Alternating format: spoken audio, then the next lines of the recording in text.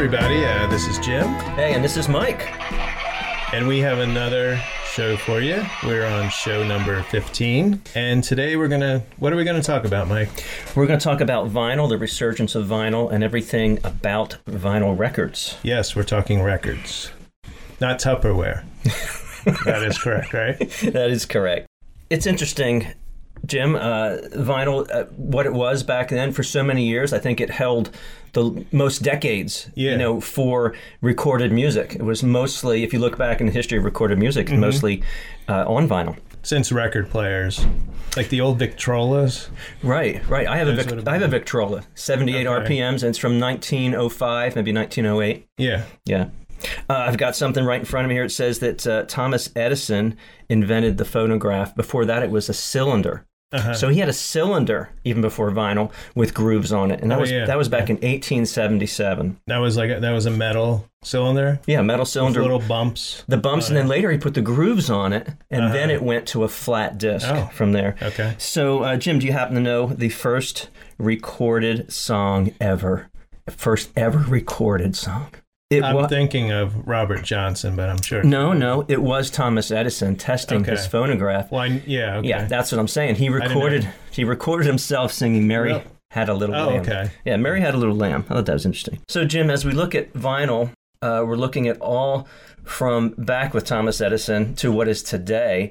We're looking at all the different methods, the different ways that music is recorded. And, we go from vinyl. Then it was reel to reel. When I was living in Allentown, there was a friend, and he would put on his reel to reel music while we were there. This is the mid '80s. I had a reel to reel. You did? I didn't know that. Well, it didn't. It was a recorder.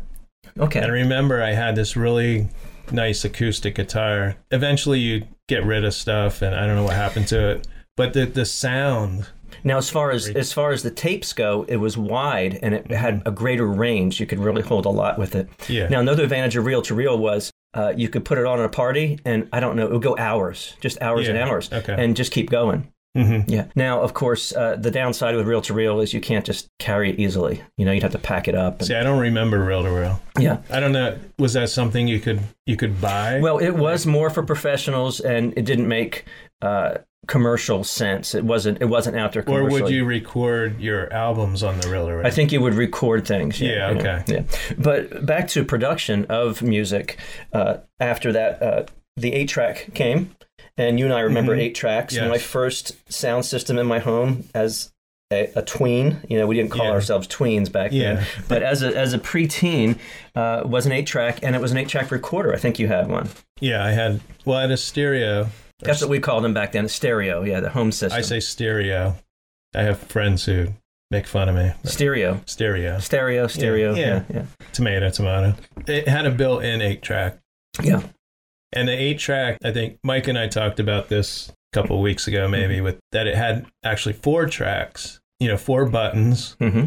It would have maybe 2 songs, 3 songs on each track. And when you're producing the album, if it's going to be out in 8-track, you either have to manage your time per song, or you're going to get that clunk, right? Yeah, I don't know how many minutes were on each track. But the song volume would go down. You'd hear it go down. It would fade. And it would start into the next. But it would go down, then it would go, and then back up again. Yeah. So right in the middle of the song, you have the song stopping, and and then it goes again. I mean, maybe in the car. Mike here had a Rambler. 65 Rambler, which classic. Had an 8-track. And we're talking... I listened to Blondie and Supertramp over and 80s? over again. That was the end of the 80s. Okay.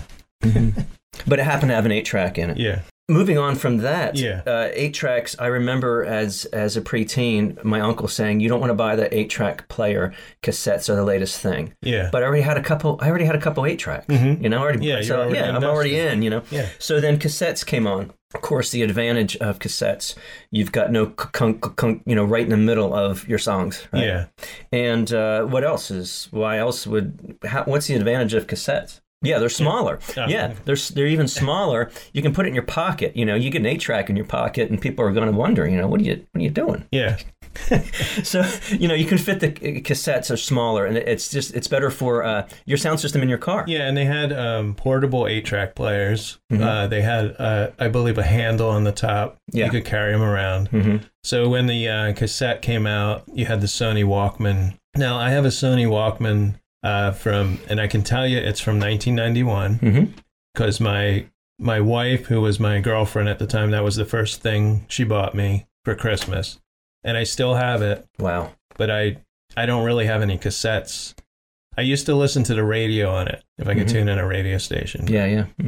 So that was smaller, and that was, you could actually carry it around, clip it. It has a clip on it. Yeah, you can clip right to your belt or to your pants or something. Before yoga pants, there was actually some substance to your pants, and you now even with going into vinyl, there were portable record players, but they weren't sensible. You wouldn't carry them around with you when you went on a walk. No, anything. You take it to a friend's house, right? Yeah, but they did have a portable record player, which they started making again, of course. Well, my first little record player was it had a hand. You closed the lid and you carried it around with a handle. It actually had a handle. There was on a clip on it. Yeah. Correct. So cassettes really lasted long, and cassettes you could do different things with them. You didn't have to be so careful, like don't scratch that record. Yeah. You could be a little bit more abusive with them. I remember then digital. You're going from analog to digital, the digital age, and some of us remember how blown away we were to hear that the silence was silence, no pops, no click, no shh. Yeah. As if you turn your vinyl up really loud, you can hear a little bit, and that's the friction of the needle going against the vinyl. But with CDs, it's light beam, and there's no hiss or pops or clicks. I remember it, the brilliance of the sound. Just sounding so good. I think my first CD was the Style Council. Mine was U2, Joshua Tree. Oh wow, I bet it sounded good. Yeah. And I remember that was a great time to purchase my first CD player, and I don't know what CDs after that I bought, but I know that was the first one to hear it clear. Yeah. And it wasn't too long after that album came out, so it wasn't like I had an old Beatles album that was beat up, but it still sounded a lot better. Now I've changed my mind over time, as some people have, because the new vinyl, the remastered, remaster. Yeah. I actually think it does sound, you get more ambiances on the vinyl. A wider range. Yeah. And even more so, moving into digital music that's not on the CD, but actually digital within flash drives, USBs, on your computer. The compression. Yeah, this is something, I was going to say that. It's more compressed. Right.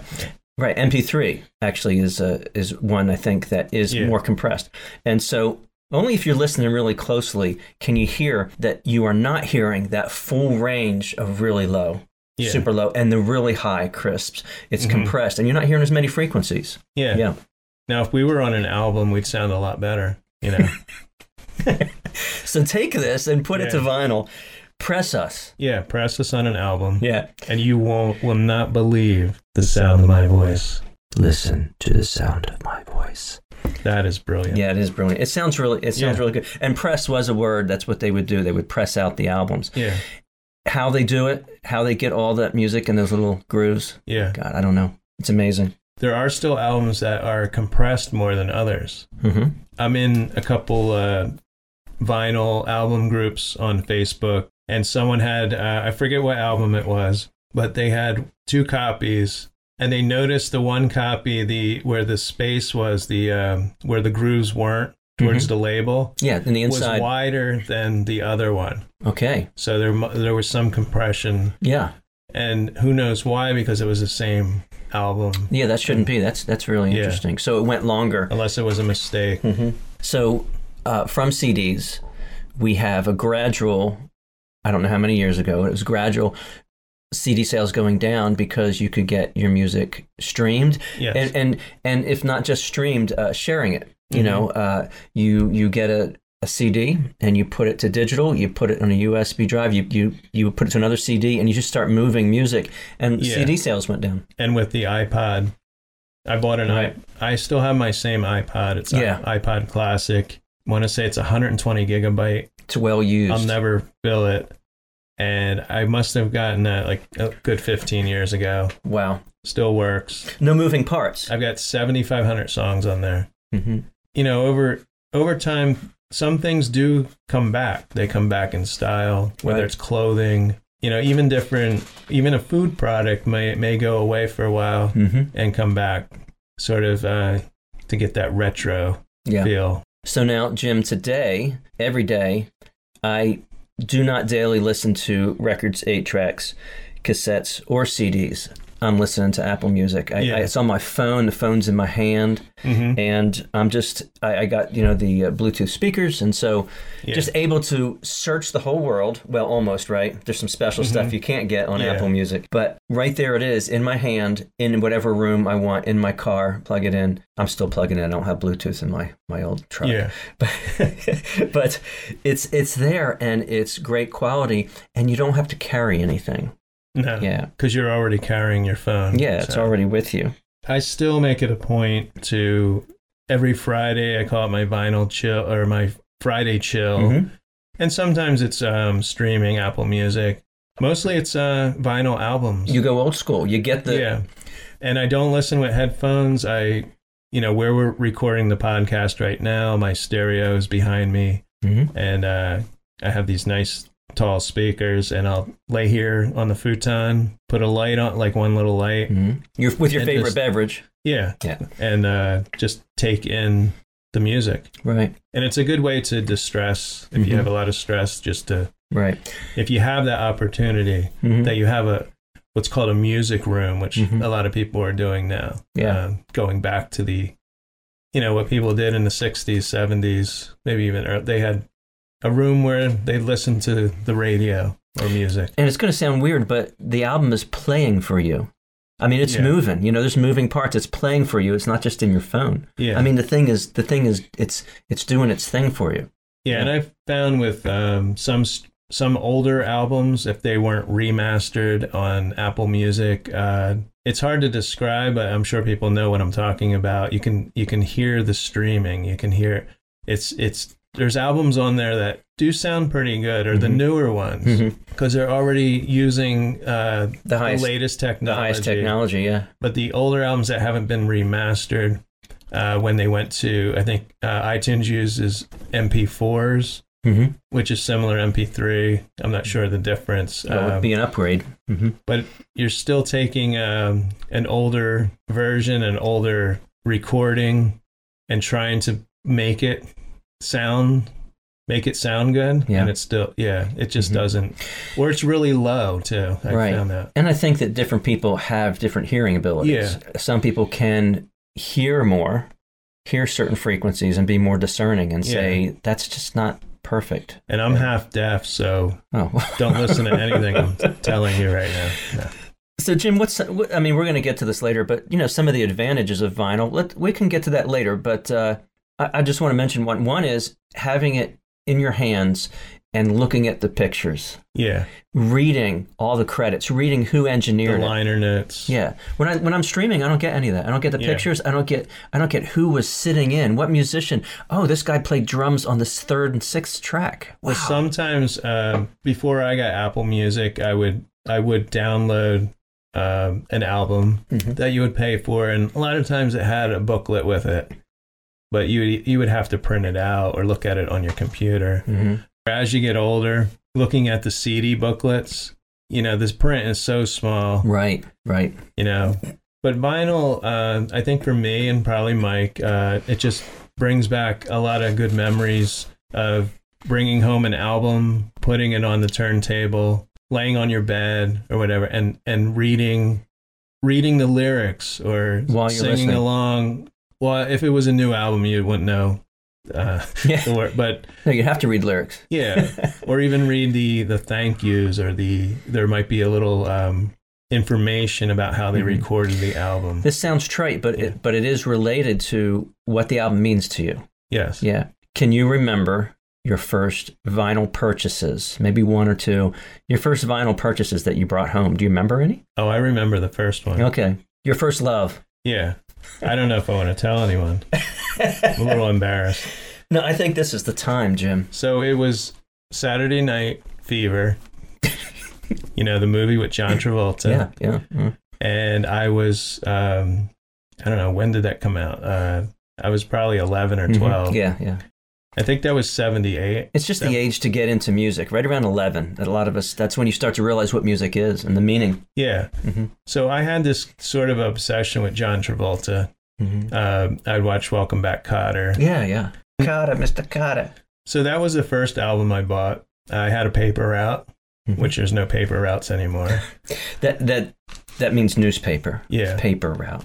So a couple weeks ago, we released a interview with Dax Nielsen, and I forgot. I wanted to ask him because he grew up in the 90s, and I assume maybe there were paper routes, but I'm always interested what people's first jobs were, which we didn't get to ask. That would be interesting, yeah. What was your first But the paper route position? That was the first time I started making my own money, and we had a record store.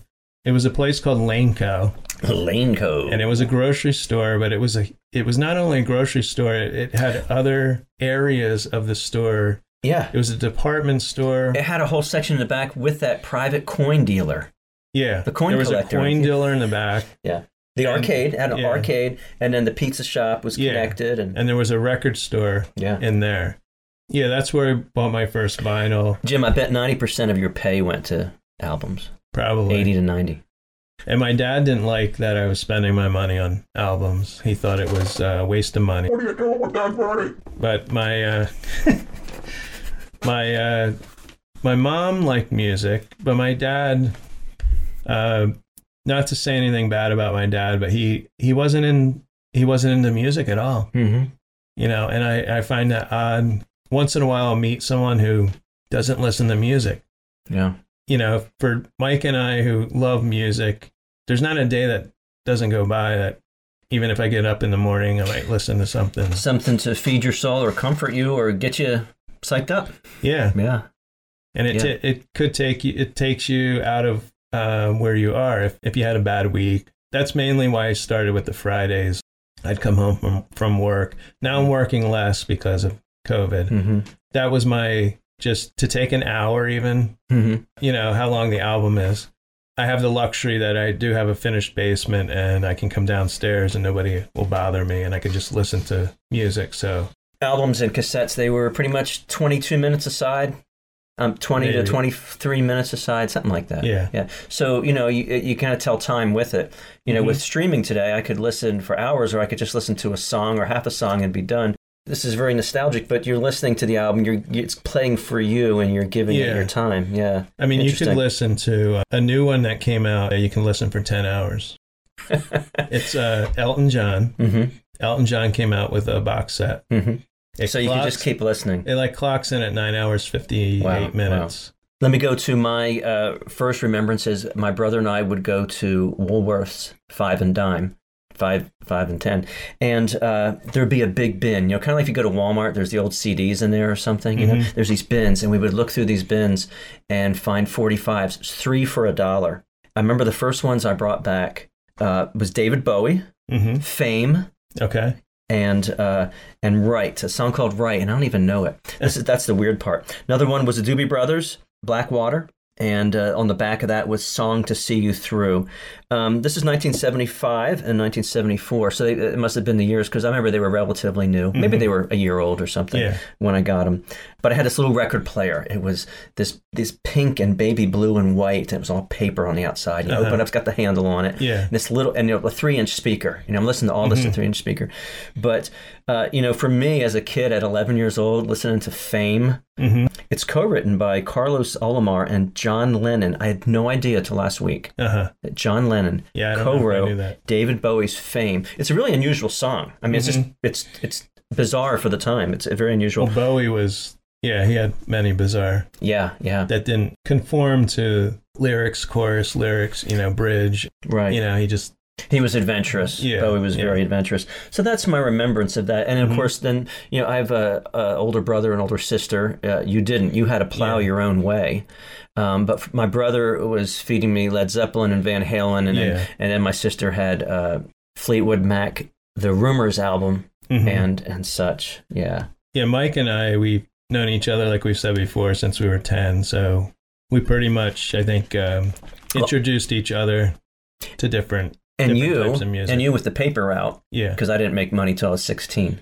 Yeah. So you with the paper route, I specifically remember you came in and said, I bought Hotel California, and the album is just so good. Yeah. Now, I don't know if that's, my memory from so many years ago. I remember that. Yeah, and like, okay, maybe I can hear it if I come over, It was... Yeah, I don't know if it was Hotel California. Okay, well then it was... Because I got a Hotel California story, real short. All right. But it was probably another Eagles album then. Well, years later, I was working on a garbage truck, briefly. Seriously? And we would go to this posh development in New Jersey. And they would throw out stuff that was perfectly good, TV sets. And then one day there was albums sitting there. And we're talking 1983, 84. No, it might have been 80, maybe 85. Around there, right? Mm-hmm. And one of them was Hotel California, the Eagles.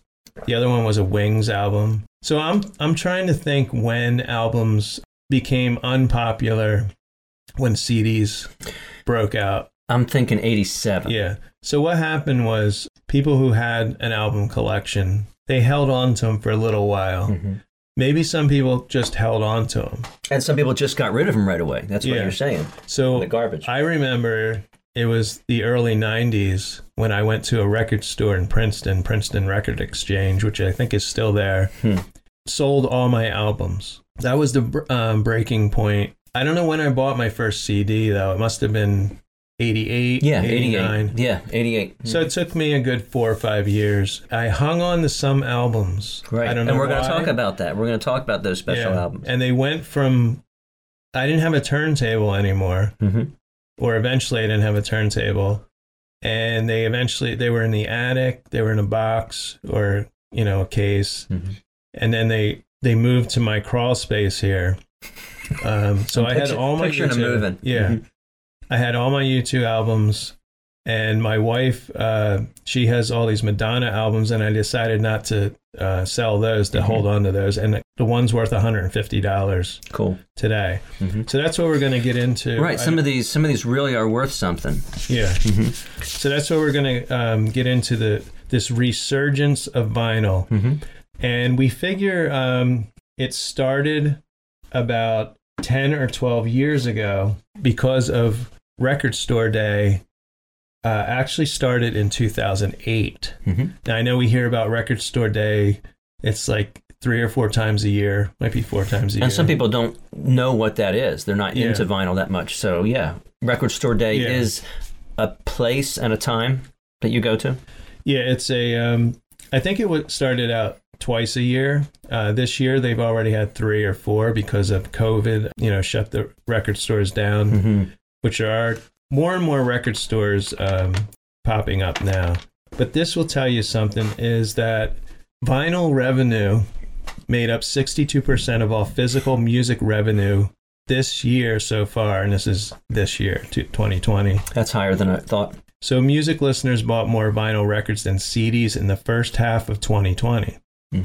According to the RIAA's new mid-year report, marking the first time since the 1980s that CDs were not the dominant physical medium. Yeah. Now, the other thing is, I'm assuming this is per vinyl and not price, because you have to watch. Vinyl is a lot more expensive now than it was before, especially these reissues. They can be $25, $30 or more. Wow. Where a CD you can get for like $10, sometimes $15.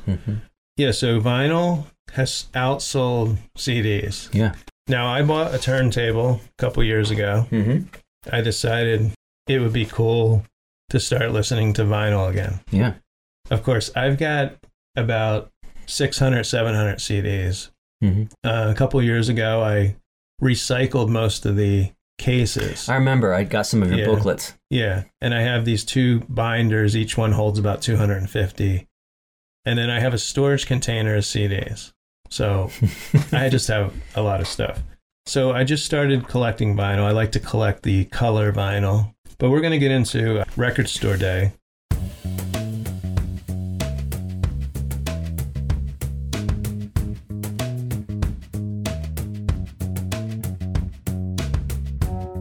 Now, this is an annual event. It says annual. It's a little bit more than annual now. Inaugurated in 2008. Held on one Saturday every April and every Black Friday in November. So that's where it's normally 2 days a year. Mm-hmm. And then now each year they have a band that represents Record Store Day. Mm-hmm. And in 2008, it was Metallica. They opened the event at Rasputin Music in Mountain View, California. And that was April 19th, 2008. That was the first Record Store Day.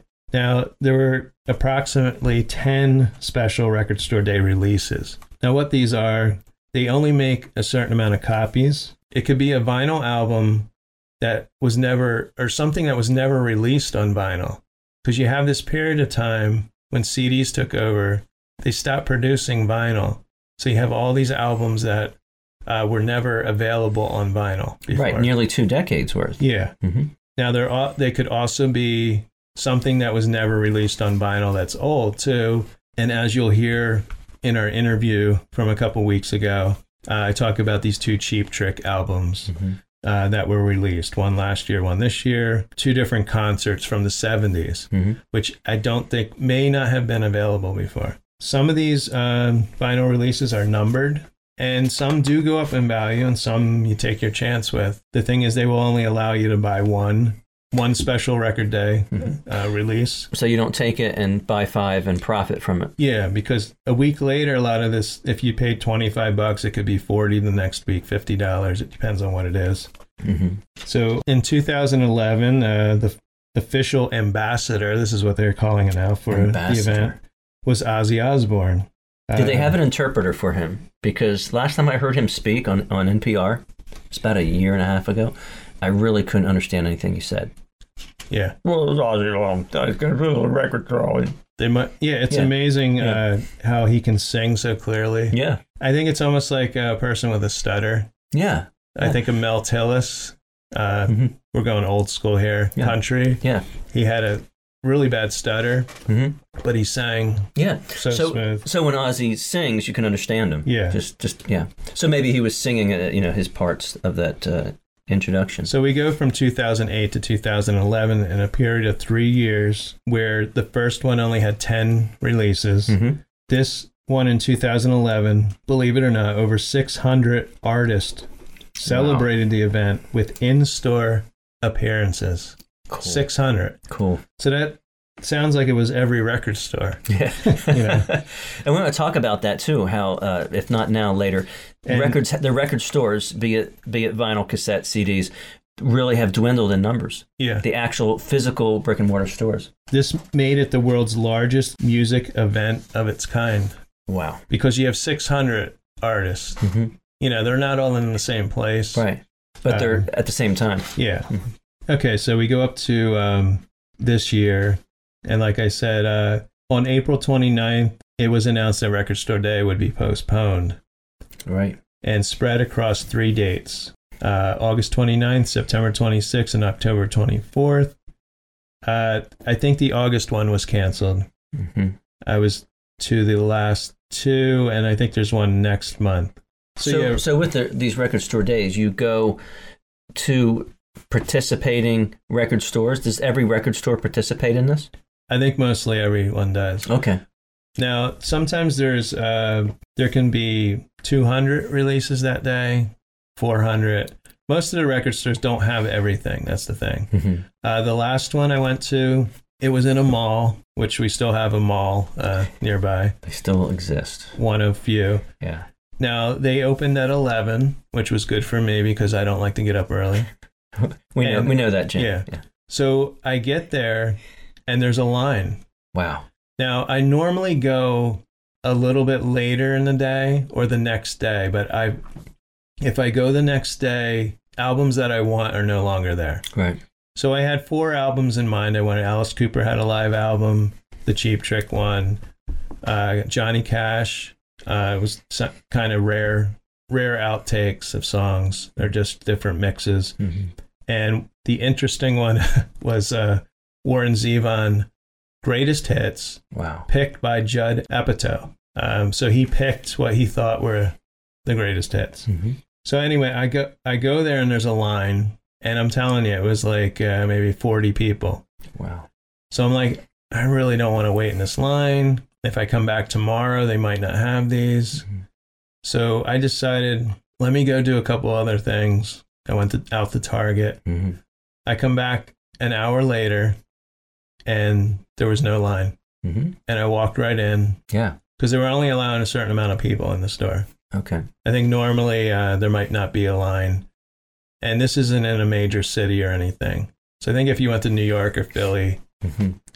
Even on a normal day. This is in New Jersey, right? Central New Jersey? No, this is in Pennsylvania. Oh, okay. Palmer Park Mall. Oh, okay. So I was happy. I left with the 4 albums. So you got all 4 then. That's really cool. The other interesting thing is that when I first got there, I saw a guy come out of the store, and I went up to him and I asked him how long he was waiting, and he told me he got there at 5 a.m. Mm. So diehard buyer. There's a record store in New Brunswick. Right. And there's the one I went to in the Palmer Park Mall is probably 30 minutes away. Mm-hmm. So I got 2 record stores within reach. There used to be a time where I think maybe there could have been a record store in every other town. All over, yeah. Yeah. But they all weren't good. I mean, record stores, they would just have a lot of the pop stuff, that they're the high volume. Yeah. Like you and I used to search out the cool record shops. Yeah. There was really a cool one in Bethlehem, PA. Play it again. Right. I don't think they're there anymore. Right. Actually, let me tell you, the one in the Palmer Mall is called Spin Me Round. Mm-hmm. So I want to give a Spin Me Around. Give shout out to Spin Me. Yeah. And they do, they have video on YouTube when they get in collections and they reveal what they have. Yeah. And they're always in the front bin. Mm-hmm. So if you see something like, and these are from collections that people turn in. Mm-hmm. So you might see something like, oh, I gotta get out there and see if they have it. Yeah. It's great marketing for the used product. Yeah. That just comes in randomly. Yeah. And the people that work there are great. Mm-hmm.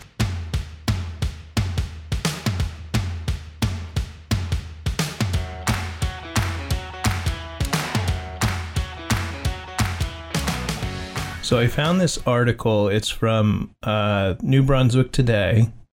It's about a record store owner in New Brunswick, New Jersey, which is about 35 minutes from here.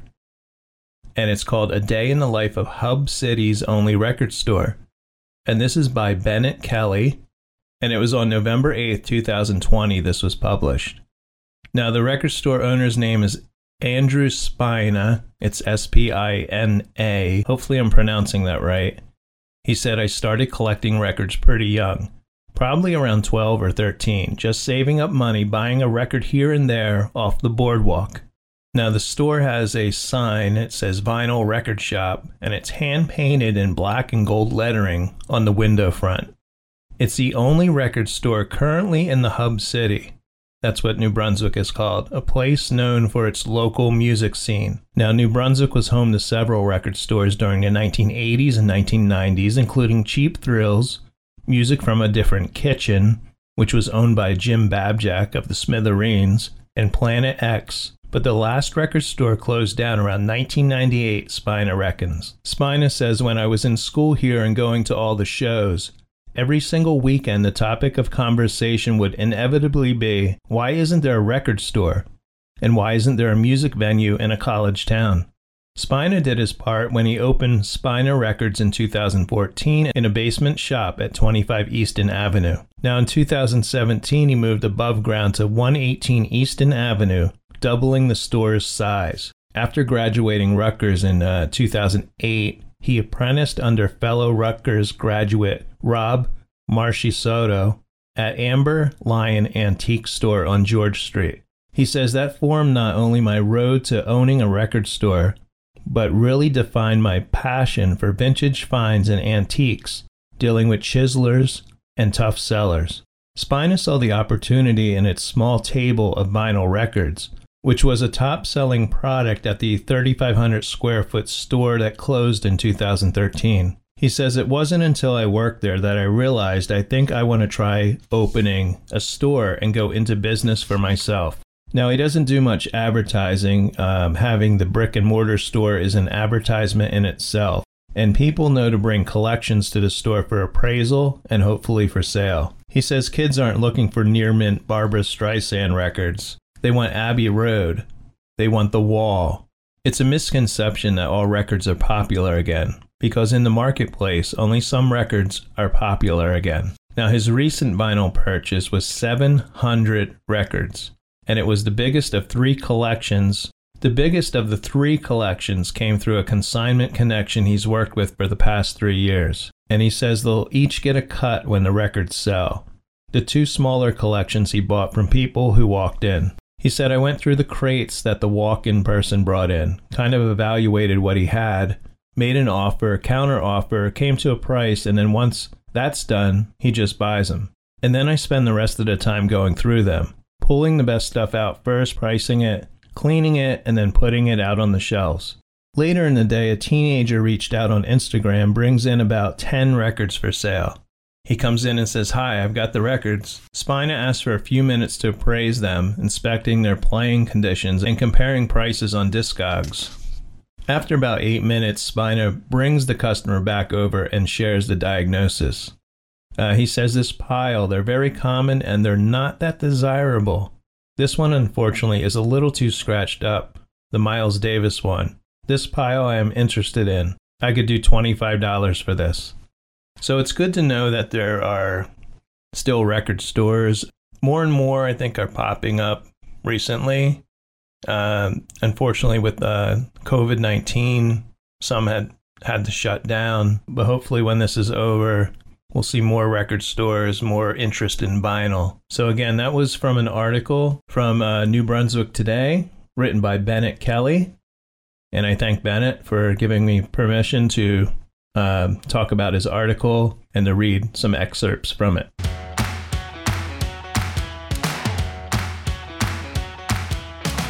So next up, we're going to talk about the most expensive vinyl albums. Right, not ones that sold most expensive, but ones that if you would have them, possess them now, and sell them, they would be worth that. Yeah. Not most expensive to buy when they were new, of course. So we're going by this list of 40. We've each picked, I think, 6. This is from finance101.com. The article is by James Regan. Yeah. So I'm going to start with number 39. All right. And that is Miles Davis, Kinda Blue. And this was from 1959. And it says it may not be the number one on this list, but it's arguably the coolest record on here. Yes. Miles Davis is cool. So Miles Davis revolutionized the jazz genre multiple times during his career, but his most valuable record, at least in financial terms, is Some Kinda Blue. Mm-hmm. This is the best-selling jazz album to date. Okay. There's nothing really special about this except the original pressing of the album. Mm-hmm. It doesn't say how many were made. If you have an original pressing, it can rake up to $1,000. Now, this is the least expensive on this list, so it's just going up from here, Jim. So it could be it could be in reach, $1,000 if you have 1,000 laying around, and you want that original recording. Jim, all of these are legitimately produced and sold albums. This does not include bootlegs. And some of you are thinking that because when we used to go out, we used to look for bootlegs. Yeah. And we'd pay higher, and we get stuff that's really unique. Yeah, these are directly from the record company. Yeah. All right, at number 36, we have XTC. That's X and a T and a C, not the word ecstasy. XTC had Science Friction, and it's an early album they put out in 1977. And this British new wave band put out this and the single called She's So Square. They purportedly made only 50 copies. Wow. Yeah, put it out on a 12-inch. This album, if you have it, from 1977, it could be worth about $2,000. Wow. I like that title, though, Science Friction. Science Friction. Yeah. Yeah, XTC is quite scientific and logical in their lyrics. So at 24, and we are, as you notice, we are skipping around, but we're going to highest to lowest. 24 is Elvis Presley, Speedway, 1968. Now I'm a big Elvis fan, and when I do go to record conventions, which I hadn't been to one in probably a year or more, I look for Like the last one I was at, a guy had tons of Elvis, and they were all cheap. I picked up a couple for $1 a piece. Wow. And they sound, I look at the albums. That's another thing. You look at the album. These albums are sometimes graded. Even these albums that we're talking about that are rare, if you have a scratched up copy, if it's in really poor condition, it may not be worth. It's not going to be worth what we're telling. Yeah, these are vinyl that people and covers that people have cared about. Really good condition. By the time Elvis made Speedway, he was nearing the end of his acting career, and the film wasn't well received by critics or at the box office. He was most known for singing, not acting. Yeah, believe it or not, every movie that Elvis came out with, I forget how many there were like 20, 30 movies. Wow. There's an album for that movie. Yeah. So Elvis... Marketing. And despite the film's failings, copies of the soundtrack are extremely valuable. And rumor has it that only 300 copies were printed. Wow. So that is so low. And it said if you had the foresight not to take the record out of its packaging. So this is the key. You would not have played this album. See, I don't believe in that, Jim. Yeah. Jim, I don't believe in the toys, toy figures, and leaving them in the box. I'm going to take them out and play with them because, you only live once. Well, but anyway, if you do that, if you think that. Yeah. I mean, some people buy, with the action figures, they'll buy one to keep in the box, and one to play with. One to let the dog play with. Yeah. So if you didn't give this one, if the dog didn't get this one, and you still have the red sticker, that's another on the shrink wrap, you could have $5,000 on your hands. Nice. So that one's worth. So there's only 300 of that one. Yeah, nice. So what do you got, Mike? So next up is number 23 of the top 40 most expensive vinyl LPs. We've been talking about stuff that we know already, and this one, though, I've never heard of. It's a new one. Okay. So it's Brute Force, and the album is King of Pho. 1969, summer of 69 of all times. This is printed by the Beatles label Apple Recordings, and it almost never saw the light of day, all because it featured an obscenity in the lyrics. And I'm going to let you listeners figure out what that obscenity might be for King of Pho. It came clear to Capitol and EMI they wanted no part of this. So they featured an overdub of Philharmonic strings done by George Harrison himself. Wow. And then the Beatles decided to put it out.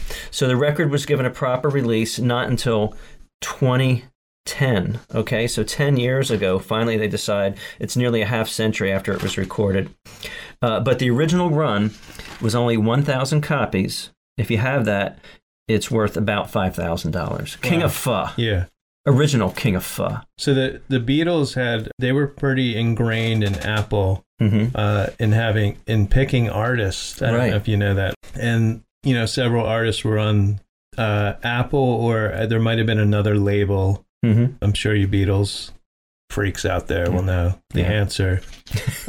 One of them was Badfinger, and Badfinger's going to come into prominence in a future podcast. So stay tuned for that. Yeah.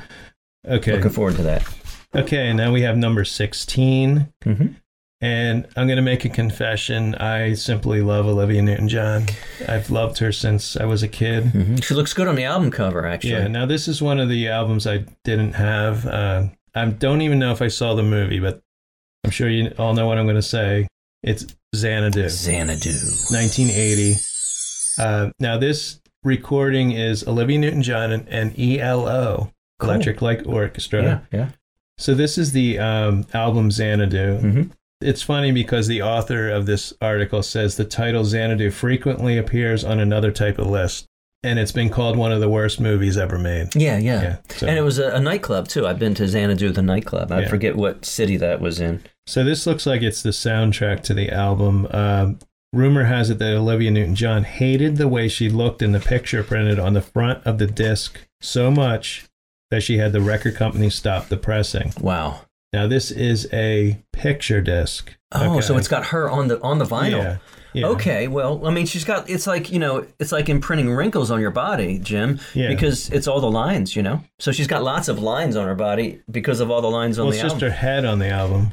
Oh, well, she got lines on her face then. I don't know. No, I mean, it can be the cover, but we don't really know what was on the vinyl. It could have been, full body or something. This is interesting. Between 20 and 30 records survived. I don't know how they know this. But if you manage to sneak a copy away from Olivia Newton-John, you may be able to cash it in for $9,100. So wow. So some got out, obviously. Mm-hmm. So what's up next, Mike? We have Bruce Springsteen, Spirit in the Night, taking us way back to 1973. I don't know Bruce Springsteen. I'm just kidding. So promotional copies will sell for hundreds. So there was promo copies out there. They sell for hundreds of dollars each. But the original pressings of the commercial release could be as much as $5,000. So though, this album wasn't met with critical acclaim, and neither were the singles, it wasn't until his third album, Born to Run, that he got commercial success. Yeah. So if you have the original printing, not promotional, you could be worth $5,000. So we're up to number 10 with the Beatles, Yesterday and Today, 1966. Oh, it's a good year. You know what I mean?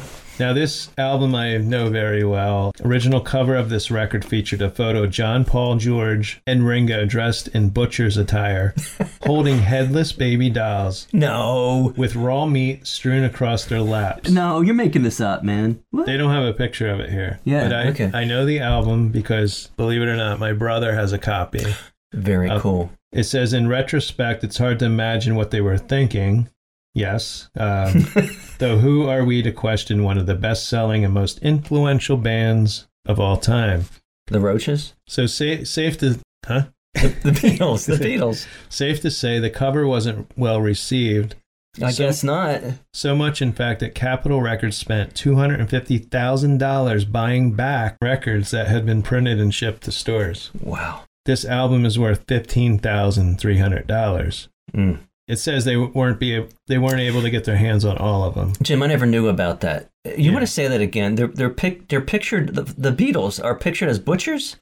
Yeah, they're wearing butcher aprons, and they have headless doll babies in their hands. Yeah, they're dolls. They're baby dolls. No, dolls. Yeah, doll babies. Yeah, and then there's raw meat in there. Wow, I have never heard of this. They're butchering babies or something. I have never heard of this. Yeah. So next up, Jim, we've been talking a lot about stuff from the 60s and the 70s. We're going to jump ahead to 1998 with a high price album, and I'm going to tell you why. The White Stripes, Lafayette Blues. Here's why. There's only 15 copies pressed of this vinyl, and each cover is hand painted by a man named David Buick. Okay, so 15, and they're hand painted. The album, which features the song Lafayette Blues on side A and Sugar Never Tasted So Good on side B. The copies were made for a Detroit record release show for the band in 1988. And if you would have one and you spent $6 to get one there at the show, it would be worth $12,700. Wow. If you spent your $6. So this, of course, is Jack White, The White Stripe. So speaking of hand painted, I'm going to blow your mind with this one. And this is not in our top 40, by the way, but I came across this while I was doing a little research. So the Flaming Lips. Yeah, we know that. They had a human blood-filled album. Yes. I don't know what that means. Yeah, I'm stumped. So it was called Hetty Fwens with a W. Was available for $2,500 in a limited edition of 10 copies. With all the proceeds, now this is a good cause, going to the Oklahoma Humane Society as charity. Okay, still don't see where you're going with this, but this was not only the Flaming Lips, but but think about it. This is 10 copies. Yeah, wow. So you had to get You had to beat my 15, didn't you? Yeah, I had 15. Okay.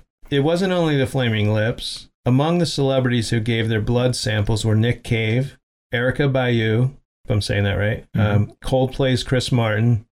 Wow. And John Bon Jovi. John Bon Jovi. No, believe it or not, I'm going to bring up her name again. And Olivia Newton-John. No.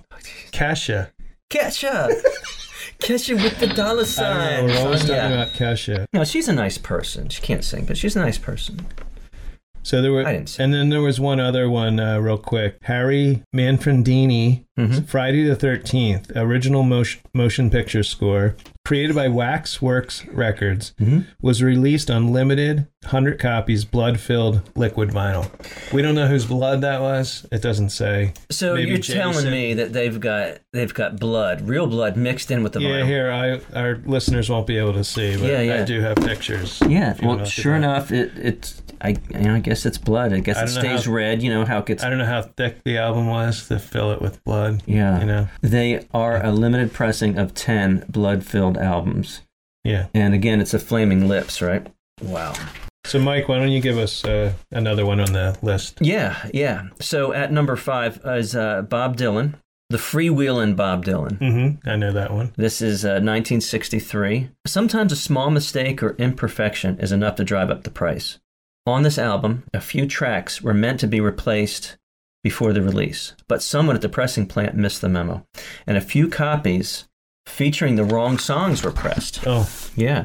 So if you've got That's not good. Yeah, so it would be interesting. Mhm. So if you have a copy with a serial number that ends in -1A and includes these 4 songs, and that is Rocks and Gravel, Let Me Die in My Footsteps, Gamblin', Willie's Dead Man's, and wow, Talkin' John Birch Blues. Yeah, that's some complicated so titles. pull out your vinyl. Yeah. Freewheelin'. Yeah. Check this. Yep, that said that there are said to be less than 20 mono copies as opposed to stereo, and only 2 stereo copies. So 20 mono and 2 stereo, and they were worth around $35,000. Wow. Yeah, that's some big stuff there.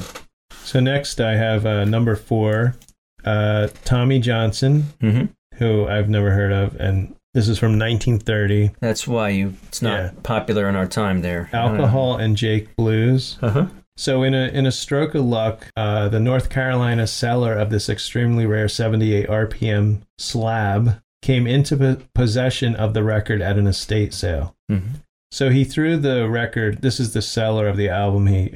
He threw the record up on eBay and watched a bidding frenzy take place. Wow. So obviously he didn't know what he had when the final bid came in at $37,100. Now, the reason is there are believed to be only 2 copies of the record in existence. Mm-hmm. And they both now belong to the winning bidder, John Tefteller. Uh-huh. So this Tommy Johnson, he was a blues singer and guitarist, and he was the inspiration for the character of the same name in the Coen Brothers film, Oh Brother, Where Art Thou? Huh. And he was no relation to Robert Johnson, Yeah. just so you know. Jim, we've got 2 more to talk about, Mm-hmm. and the prices keep going up and up. At number 3, we have the Black Album. After recording the Black Album, that's Prince, Mm-hmm. or the artist now formerly and now known as Yeah. Prince. After recording the Black Album, also known as the Funk Bible, and pressing 500,000 copies, so he's got 500,000 plus copies out there, he decided to halt the release and paid the label to recall all of the records. The reason was the singer had a substance-fueled epiphany that this record was evil. So it got some radio play. It was bootlegged, and it says evidently the singer changed his mind about the record. He released a CD version of this after all that in 1994. So if you have the Canadian version, it is worth $27,000, and if you have the American version, original of this, it's worth over $42,000. Wow. So next we have this is the Holy Grail. Yes, it is. And it is. It is It is. definitely the Holy Grail of vinyl albums Mm-hmm. because there is only one. Okay. Now there's more than one, but it is numbered 1. Right, there is only one, Yeah. number 1 in Yeah. limited printing. So this is the Beatles. It's called the Beatles. Yeah, the Beatles, the Beatles, aka the White Album, 1968. This particular album is one of a kind. It's the very first pressing of the beloved 9th album by the Fab Four, and it's marked with the serial number A and about 7 zeros and a 1, so it's 1, to prove it. For years it was rumored that the first copy went to the late John Lennon, but really it went to Ringo Starr. All right, Ringo probably still has it. So Ringo kept this in a bank vault for 3.5 decades. Wow. So that's 35 years. Yeah. This expensive piece of polyvinyl chloride was It's sold. a slab, man. Yeah. It's a slab. Was sold during a charity auction for a whopping $790,000.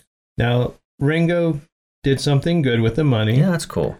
He put the money towards his own Lotus Foundation, a charity that provides support for victims of domestic violence, cancer research, the homeless, and other notable causes. Jim, that is a great way to make money from somewhere. I mean, I don't know where the money comes from. Yeah. A great way to make money and give it away. Now, even if you aren't in possession of this original vinyl, one that was numbered 23, A and all the zeros, it was number 23, sold for $13,750 in 2012. Wow. So you can get your hands on one for a lot less than $790. So, Jim, if you had this one, like the show says, what would you do? Well, what would you do if you had number 24 and someone offered you $13,000 for it? What would you do? I don't know. You always think of holding on to it until you can, or even giving it to your child. And I'd sell it. So next up, we are going to be looking at the top singles.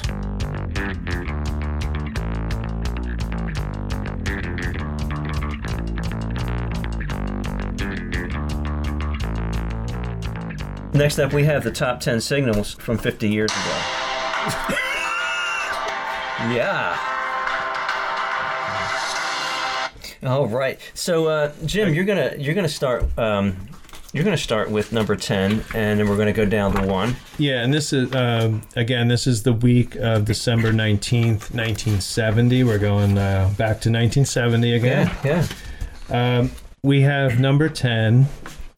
No Matter What by Badfinger. Yeah, I love it. Love that band. Now, this is a song about a guy trying to get a woman who won't pay much attention to him. And he'll do everything for her, but apparently she's put up a wall between them. Yeah. Now, here's some lyrics. Won't you tell me what you found, girl? Oh, girl, won't you? I don't know what she found. Maybe a watch he was missing or something. Now, I have to be honest, because until I looked at these lyrics, and I've heard this song many times, I could have swore he's saying, knock down the old gray wall. Yeah, it sounds like that. Yeah. It's brick wall. All right. And be a part of it all. Yeah, it's the accent. We're gonna give it to that. If you would give me all as I would give it to you. Now, it's a pseudonym. To the way I said that, nothing would be, nothing, and so on. Although the song and recording was a favorite of Badfinger shortly after it was recorded, the hierarchy at Apple reportedly was not inclined to release it in any format. Wow. And it wasn't until Al Steckler, the American director of Apple in New York, hearing the tape in August 1970 and considering it a strong entry by the band, that it was remixed and slotted for the upcoming LP as a single release. And I found a version of this, believe it or not, by Def Leppard. Wow. And I have to tell you, this Def Leppard, they put out an album called Yeah, and it's all cover tunes. I'm going to have to check that out. It's a killer version, and it's not totally, they didn't take it and make it into a Def Leppard song. It's a very good good tribute to this album. Right. Yeah. I think it's a great song. It starts off really aggressively. In fact, I let my brother listen to it just last week. I played it for him. He goes, yeah, I know that song. It's the Beatles, right? I said, no, it sounds like it could be the Beatles. Listeners, if you don't know this song, No Matter What, by Badfinger, check it out, because you do already know the song. You just don't know it by its title. Or even check out Badfinger. Yeah. It'd be great to, check them out, like maybe see if they're still around or what they're doing today. Maybe we should do that sometime. Yeah. Number 9, we have Gypsy Woman by Brian Hyland. Now, I really didn't know this song. I don't know it either, Jim. No. Now, it's a simple song. It's about a guy who falls in love with a gypsy woman, and she's about to leave with her caravan. Okay. So it's actually, it's not like he's saying she's a gypsy. She's actually a gypsy woman. Yeah. The song, like I say, it's almost too simple to even be on the top 10. Yeah, how did it get there? I listened to it. Yeah, the chorus is literally, he says it only twice, she was a gypsy woman. And then I Love You, Gypsy Woman at the end. He says it, the chorus is like just 2 times, you know, and I don't think if this song was released today. No, it wouldn't be making it. No. Yeah. No. And it was originally recorded by the Impressions in 1961. Yeah. So. But now, he is known for other songs, more well known. He sang and wrote Itsy Bitsy Teeny Weeny Yellow Polka Dot Bikini. Oh, really? Yeah. Brian Hyland? Yes. And so there's 8, by the way, there's 8 words in that title. Yeah. It's getting a little long. But he also wrote and sang, or I should say he sang, I'm not sure if he wrote, Sealed with a Kiss. Mm-hmm. And I enjoyed that song a little better than Gypsy. And Brian Hyland's still alive. He's in his 70s. You should find out what he's doing. Yeah, we should interview him. Yeah. So next up, we got number 8. Oh, this, by the way, what you're going to say next is another title with 8 words in it. Just that. Okay. I'm a numbers guy here. So. Okay. Yeah. So at number 8 is Does Anybody Really Know What Time It Is? Question mark. So it's, even longer. Now, this is a song, I've known this song a long time. Of course, it came out in 1970. Now, I love this song because there's horns. Chicago's known for their horns. The whole intro is very jazzy and bouncy. Yeah. So horns and piano. Horns are prominent in this song. Now, what I didn't know was there was another version. The original version started off with a free-form piano solo. And that goes on for 1:14. In front of the jazzy other intro. Yeah, right. and then just the keeps horns. going. Yeah. Uh-huh. And it is the exact same song. They just cut out this piano, which I think actually works. I've got to listen to that. I've got to listen to the long version sometime. It doesn't add anything to the song. And it is improvised, so... So he's not playing it again very easily, yeah. Now, the trumpet player, Lee Logan, Loughane, he was 6'3" trumpet player. Wow. He was also an actor, and he was also on the Bee Gees song, Too Much Heaven. Wow. Now, this song was the first song Chicago recorded. Very first song for the debut album. I did not know that. But it was not released as a single until 2 tracks from the second band's album, Make Me Smile, that's a song, and 25 or 6 to 4 had become hits. And then they released this song, and this was the band's 3rd top 10. Very daring to start out their first recorded song with the piano improv, and then the jazzy, bouncy intro. And then, it's not a regular way to start out a song. For recording, it's like, let's do all this. So, I got to give them credit for that. Yeah. Yeah. So, number 7 is next up. So this is, number 7 is Stoned Love by the Supremes. Now this is, I wasn't impressed by this song. Me either, Jim. And it's probably one of their last hits as the Supremes.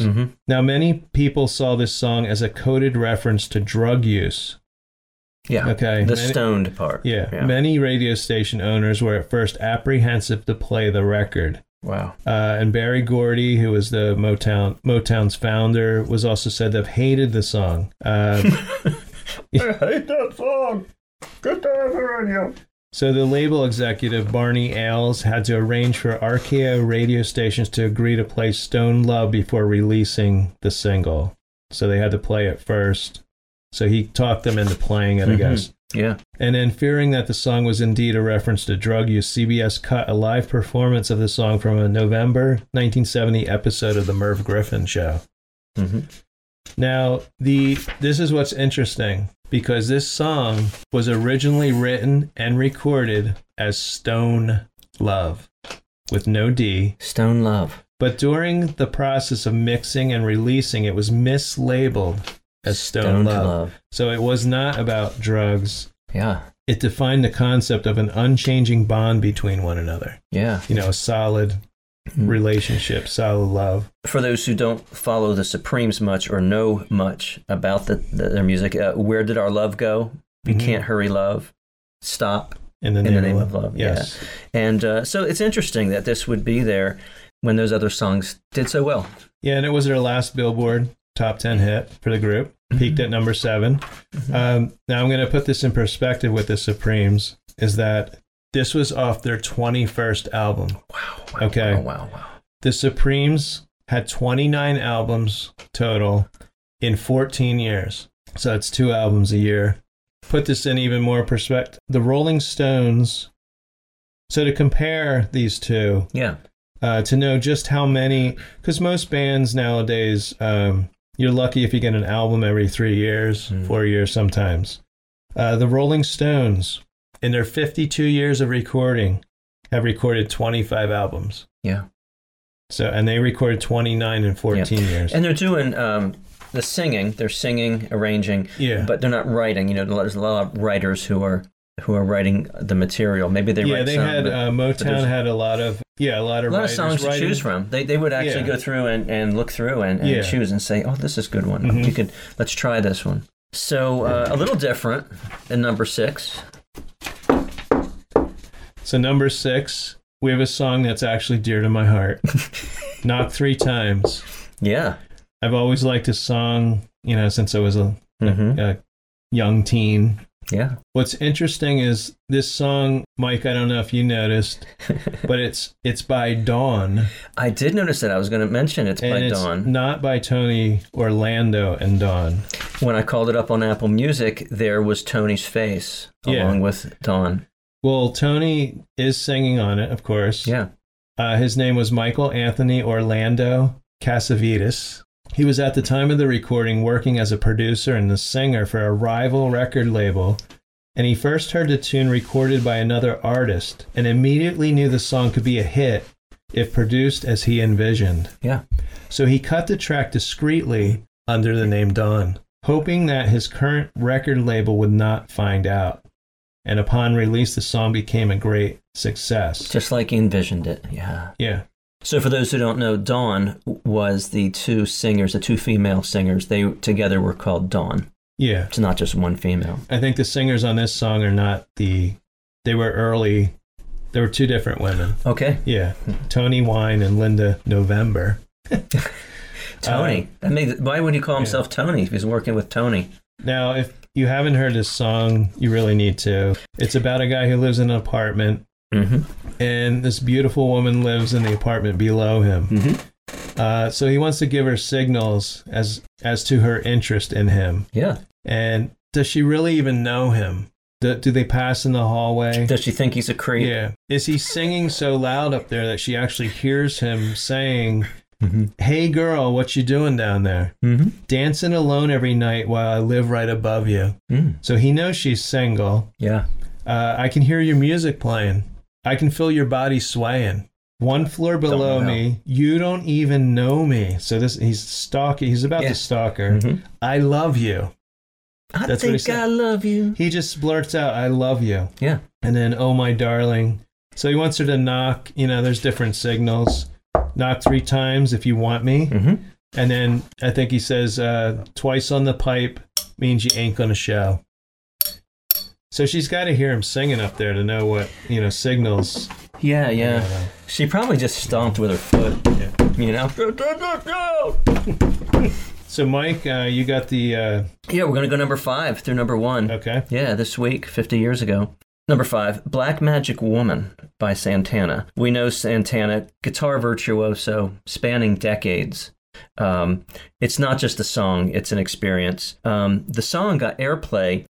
The one used for airplay was 3 minutes and 15 seconds. But the other version, they've cut pieces out. Yeah. The other version, because it's like, that can't be 3 minutes and 15 seconds. I mean, So the other version allows for more guitar and includes, at the end, it's called Black Magic Woman / Gypsy Queen. So that whole part at the end where they're just jamming with the congas and full band, just jamming. And it comes to a great close. Yeah, that would be Gypsy Queen right at the end there. Number 4. Jim, when I listened to this prepping for the podcast, it was really hard to go from Santana to the Partridge Family. Yeah. It's a big leap. Maybe you can do it better than I can. It was tough. But it's I Think I Love You by the Partridge Family. And it's starring Shirley Jones and David Cassidy. The Partridge Family. Yeah. I grew up watching as a kid, watching them, watching the Monkees. Yeah, the Brady Bunch, maybe. Yeah. But musically, the Monkees, I was shaped by the Monkees and the Partridge Family. And I always wonder, what would Danny do? That's my question. What would Danny think of all this? The Bonaducer. Now this is another song. I have a deep affection for 70s, cheesy. Now Shirley was a bit older than you. You didn't have a crush on Shirley. No. Okay, go ahead. But I like this song. And my wife and I were at Busch Gardens one year, many years ago. David Cassidy was doing a show there. Yeah. And we didn't get to see him, but I was surprised because we ran into, of all people, Danny Bonaduce. Danny Bonaduce. Yeah. He was there also, so I thought that was pretty cool. Yeah. I don't know what he did, but he was obviously going over to where the show was. Was it? It wasn't like the Partridge Family. It was David Cassidy, or yeah, it was David Cassidy. Yeah. He probably had a band with him. Yeah. So we're probably talking in the mid '90s, something like that. Yeah. So my earliest memories weren't so much. I don't know how it got from the Partridge Family to David Cassidy, but David Cassidy became popular. David Cassidy is the main singer on this song. Yeah, he's quite the heartthrob. So my older sister, 3 years older, she had a poster. Jim, this is so long ago. She either had a poster or she made a poster, a drawing. She was an artist back then, my sister, and had a poster of David Cassidy. Okay. There was a falling out. Okay. There was some sort of falling out. Kind of like you had with the Bee Gees or with John Travolta. John Travolta, yes. It's a sad falling out. It is. Yeah. The poster, my brother and I somehow changed it from David Cassidy to David Acidy. and his face got marked up and stuff. And it's sad, it's just child's play. We don't mean any harm against David, If he was here, you said your sister had a falling out before that, right? Yeah. So she didn't really care about the poster? No, she didn't care. Okay. She might have done it. I just remember that's how, I don't know how it happened. I actually don't remember, but it was no more than. The poster's gone. Yeah, briefly, me and John, we had a falling out. Johnny, you call him. Yeah. And John Travolta had put out an album called Travolta Fever. It was a gatefold, opened up, and he was wearing the tightest white pants, white satin. John Travolta in white satin. Now to clarify, I wasn't in love with John Travolta. No. Okay. No. Not that there's anything wrong with that. You're exploring. But I was exploring music. No, I liked his voice. Yeah. His acting was okay. He was dancing, man. Dancing fool. I had a falling out. I didn't like John Travolta anymore. It wasn't cool, even if it was cool at one time. But with Grease, and Grease was kind of cool. Yeah, Grease is the word. So I went in my car. Now I physically took the album, put it in my car, and drove somewhere. I can't remember. You were alone. You had to be alone. Yeah. And I don't think I was the car wasn't moving. I probably pulled over and I took the album and it was a double album and I just whipped the albums out. And I don't think it was I think it might have been a field. So can you imagine a farmer or something walking, and then I took the actual gatefold and threw it and whipped it. Sad. That was a sad day for me. So anyway. Oh, the things we went through. Okay. Yeah. So moving to number 3. Yes. One Less Bell to Answer by the Fifth Dimension. It's very slow. It's very smooth. This is a song about a woman losing her man. Okay. Lyrics, I should be happy, but all I do is cry. Yeah. And One Less Bell to Answer. One less bell to answer. So this was also done by Barbra Streisand and the cast of Glee. Okay. I enjoyed the cast of Glee doing this great version. Kristen Chenoweth singing, and it really comes together. But it's a '70s song. It's early '70s, 1970. Brought in that slow and smooth, and talking about the breakup. Yeah, and I think the Fifth Dimension was Motown. Okay. Is this? Did you say Patti LaBelle? No, Barbra Streisand. Oh, yeah. Barbra. Oh, Barbra Streisand. I didn't even know she sang that. Yeah. So number 2, a lot of variety, in this. When you go from Santana to the Partridge Family, and then you go to, Streisand and the Fifth Dimension. So we're hitting. Yeah, like today's top 10 is like 10 rap songs. Yeah, and then some other pop. Not that there's anything wrong. Not that there's anything wrong with rap, but that's the way it is. And we're old. You know. But you're talking about a lack of diversity. Yeah. So, Jim, here at number 2 is My Sweet Lord by George Harrison. It's from the album All Things Must Pass. Yes. And I really have to think about 1970. Okay, this is recorded mid-1970. Mm-hmm. All Things Must Pass. Yeah. George Harrison doing the... what kind of references, what's he going through with the loss of his friends, the Beatles? Mm-hmm. Not that people died, but, just the loss of the Beatles. And so it's All Things Must Pass. It's a very interesting song because it's really more of a repetitive praise chorus worship. It's my sweet Lord, I really want to see you. I really want to know you. I really want to be with you. Alleluia, alleluia. So he's expressing his spiritual feelings, through George song. Harrison was a very spiritual. Yeah. Jim, why is it isn't it a pity? Is that the B-side? No, I found out there's such a thing as a double A-side. Okay, you're doing 3 songs on your single. Got it. At least 3 or 4. Well, no, that My Sweet Lord was on one side, Isn't It a Pity was on the other. Oh. They're both considered A-sides. There's no B-side. It's a little pretentious, don't you think? Because it's still, A-side, B-side. You're saying that one is as important as the other. Yes, I see. Because when you have an A-side and a B-side, you're going to promote the A-side more or not promote at all the B-side, that song. It may not get any airplay. So you want both sides to be promoted the same. Both sides are hits, in quotes, or prospective hit songs. Neither side will be promoted over the other. But I think if you'd find the average person on the street, they don't know, as I don't know, Isn't It a Pity? Do I know that song? I listened to it, but I didn't recognize it. So we know, most people know My Sweet Lord. Oh, yeah.